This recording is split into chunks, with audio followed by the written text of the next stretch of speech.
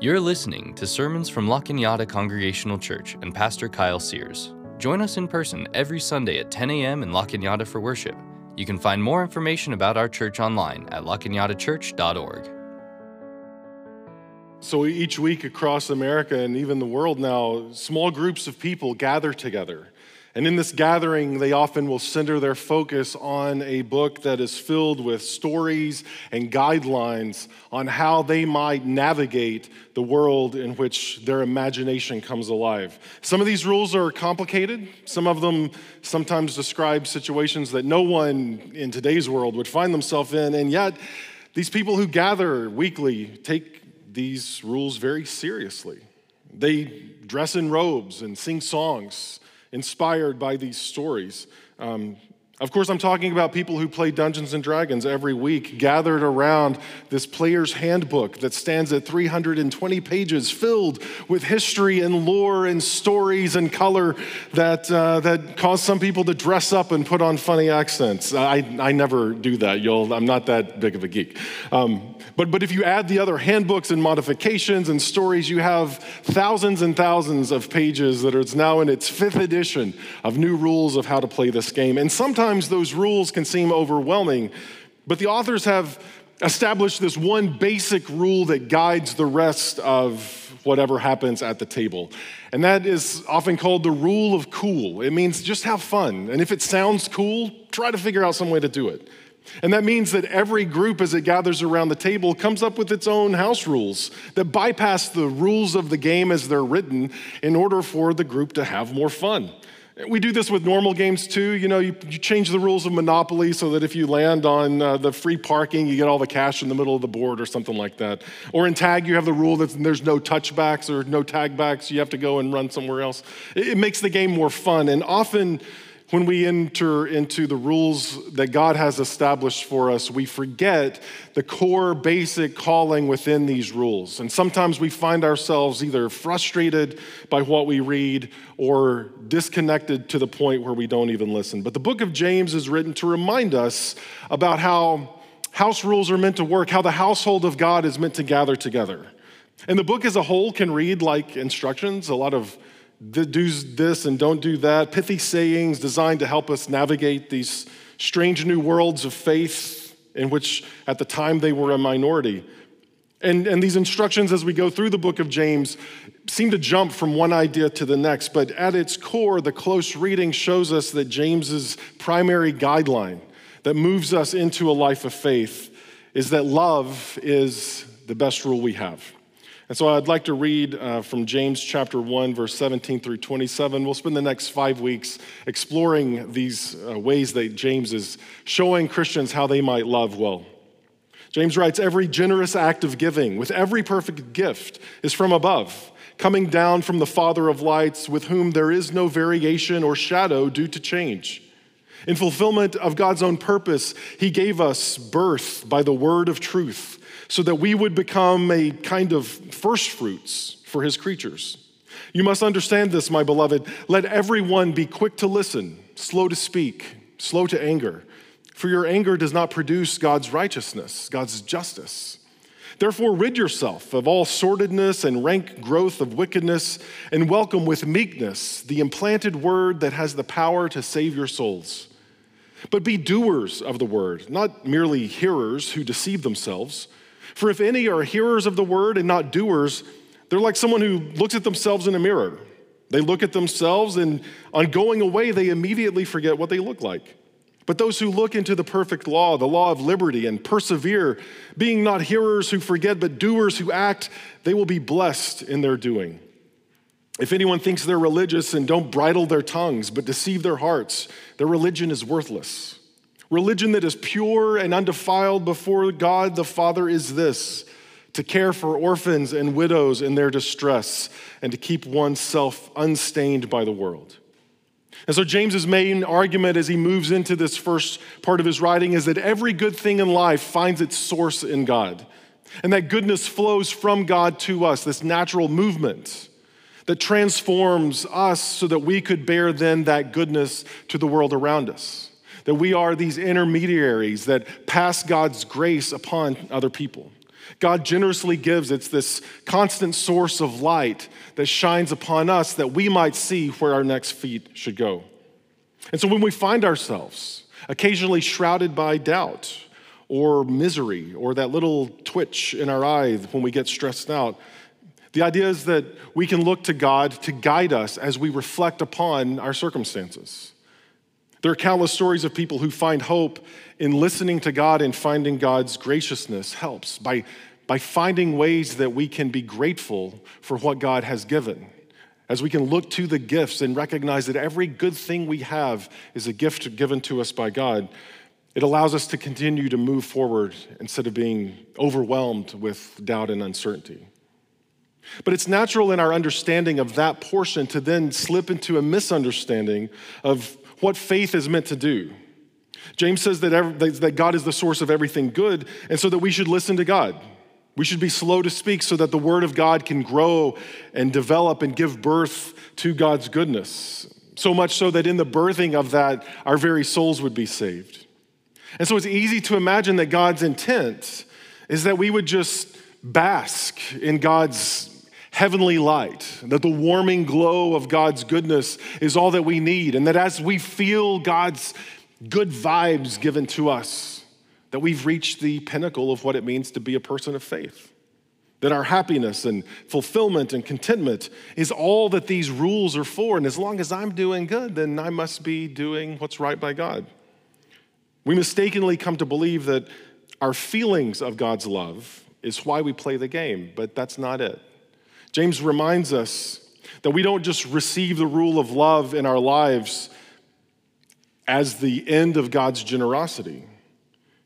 James is warning his readers to not simply be hearers of God's word, to absorb these light and these gifts for our own flourishing, but that we have to then do what we've heard. There is this active quality to our faith beyond just thinking our way into heaven. To do what God asks us to do and to become what God asks us to be. That is the point of all this. Now, hearing is crucial in order to be faithful to God's calling. We have to hear where God is leading us. But we have to know that God is leading us somewhere, that there is movement called to our faith. James highlights that this is really the beginning of our journey. That our salvation is not something where now we just wait for heaven to claim us, but instead we seek to offer all the good that God has given us into the world around us. And so our gathering together to hear a sermon and song and music and prayer is not meant to be the culmination of a long week, but it's meant to be the beginning of one. Now, for many of us, we come to church and we just sort of let out a sigh of like, whew, I'm glad that's over with. The previous week has been such a burden for us. But we can also offer all of that we have a clean slate now to move with what God has invested us with, so that this next week transforms us and transforms the world around us. James is going to say that this is the reason that we were born, that the word of truth was birthed within us, that we are no longer children birthed by desire and whatever momentary distractions come our way, but instead this eternal word of God that calls us to look beyond ourselves and see others around us. This is the word that becomes then the best hope for God's righteousness, is what James writes here. And sometimes that translation gets a little tricky because back then righteousness and justice were almost used interchangeably. That what we're called to do is not just this moral rightness where we're better than everybody else. We've got it all figured out because I went to church yesterday, but instead that the word given to us is meant to move us to God's sense of justice, of making right the wrongs that have been plaguing the world around us. That there are people who are around us who are lonely and shouldn't be, who are poor and shouldn't be, who are hungry and shouldn't be. And it is through the word of God that we now find a movement that allows us to become a friend, to become like family, to become someone who is willing to break bread and share a meal. That the way that love rules the world is that we would listen to the rules of love that guide us and then see that love made real for people. Not just thoughts and prayers and feelings of being loved, but the tangible work of knowing that we are loved. And that means that the way that we would describe God is also the way that we would describe Christians. That if we become then this conduit for God's blessings to flow into the world, that when we imagine God as loving and gracious and quick to listen and slow to speak and slow to anger and patient and welcoming, then we also are describing those who would follow God. Now, if you can't tell, playing the game is harder than it sounds. These rules often clash with our natural instinct. Just like in D&D, you're encouraged to do voices and characters and, really kind of pretend. And for some of my friends that are outgoing and, in the entertainment industry, that comes easy for them. And for me, it's just, I'm number crunching. We're rolling dice, we're counting numbers, that's all we're doing. Sometimes the rules clash against our natural instincts of just leave me alone, I'm going to do this thing by myself. And so James's writing here is intending to help people act with intention, to know what they ought to do and then do the hard work of trying it out. And he gives concrete alternatives to this behavior that runs against the grain of these natural cultural impulses. These impulses that say it's my job to take care of my own, that my personal fulfillment and happiness is more important than yours, that as long as I've got mine, then I don't care what happens to anyone else. Often we're good at reacting, that someone cuts us off in traffic, and before I even know what I'm saying things. Or someone hints at their disappointment in us, and we cut them down, even if it's just within our own mind. Or we feel threatened when someone gets a better grade or a better promotion or recognition, and we plot our future, how we can beat them next time, or at least orchestrate their downfall. And so, yes, it's hard to change and it's hard to act upon this rule of love, but James says that our move toward maturity requires us, that if we want to learn how to be better at acting, it requires us to know who we are and to know the truth of who we are. Because he says some of us are foolish enough to look in the mirror every Sunday and hear God's word of announcement of welcome and forgiveness, hear God's call of love to our neighbors with generous affection, and then we walk away from that word as if we never heard it before. My hope and prayer is that we leave, with something deeper than the temperature of the coffee and the sweetness of the pastries, that there's meant to be something that we see here that becomes unforgettable as we move into the week to come. That we see what God tells us we are, and we know that that is true, and we live into that truth. Because sometimes we look in the mirror, and sometimes we come to church and we look in the mirror and we see and hear nothing but our flaws, of everything that's wrong with us, of how we're no good, rotten sinners destined for hell except for Jesus, who sort of passively says, well, I should probably be nice since I'm God and let him in. Our cynicism will tell us that all that stares back at us is flesh and blood and wrongness. And we fail to hear the truth that God is communicating to us in songs and prayers and sermons and scripture and all the history of tradition that says that we are made in the image of God, that we bear the very image within us, and that God has created us and then recreates us in ways that can both love and be loved, just as God's will in heaven finds itself made real on earth. That we are people worthy of being loved and being cared for and being heard, being friends. And that as we hear this word, when we walk away from the mirror, we don't forget that. But instead, we were reminded through familiar story and song and prayer that God continues to love us even when we're not here in this room. Believe it or not.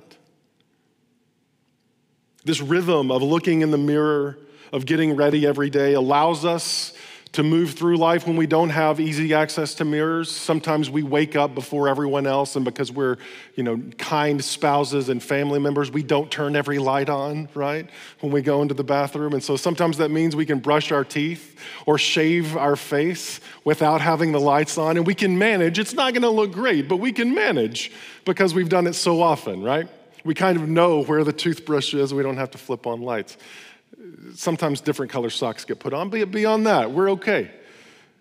We can do it as we practice these acts of love. As we get used to loving, we become better at it. that we can thrive without a constant reminder that God is with us because it becomes normal. We get used to God's presence. So James asks the question, do you want a religion, do you want a faith that lasts beyond the fleeting moments of life that can sometimes draw our attention away from what we know to be true? Do you long to find a way to worship God regardless of whether every song is to your taste or the sermon was funny enough or compelling enough or short enough or whatever? James says that if we are going to be intentional about finding a faith that matters to us, that lasts beyond whatever momentary gathering we go to, is that we hear God and then we put that to work. That our longing for righteousness and holiness is going to end up taking us to people that many would count as worthless or not worth the trouble. For James, that meant care for widows and orphans, that religion pure and undefiled is this, not good preaching or good music, good hymns or nice buildings, but that the pure and undefiled religion is the care for the widow and the orphan. Did you know that we have both within our church? That we have widows and orphans here? And that they can be cared for? And beyond that, James was just describing those who are vulnerable in the community at the time. We have people in our community who are more vulnerable than widows and orphans, not just within the body gathered here, but in our community at large. And that the best expression of our faith, the purest and most undefiled aspects of religion, is that we would care for those who are more vulnerable than anyone else. And caring for them often means that we're going to have to roll up our sleeves. James sees holiness as a willingness to get dirty. We often imagine the righteousness and purity of God is that I'm untouched by the filth that exists out there. I stand literally above the rest of you. But instead, what he sees is that we're willing to get low. We're willing to talk and touch and be among those who have the hardest of existence. That the purest form of our faith is not that we have a complete and accurate understanding of the Bible or that we know how to hit every note perfectly, but instead that often our richest worship experiences come after a week of serving others, of listening and learning and working together to see how God's light shines beyond this place and into the world. So kind of okay sermons don't really matter much after that. Each of us have opportunities to do that very thing this week. Maybe for a widow or an orphan, or others who have been forgotten and overlooked. I don't know what that looks like for you. That's part of the adventure that we find ourselves on when we move into following God, is that God knows who will intersect our path this week. And so my hope is that we would let love rule our lives in a way that it would transform our faith into this pure source of light for all, that we would listen to God's voice and hear God's call and raise our hand and say, "Here I am, Lord." Amen.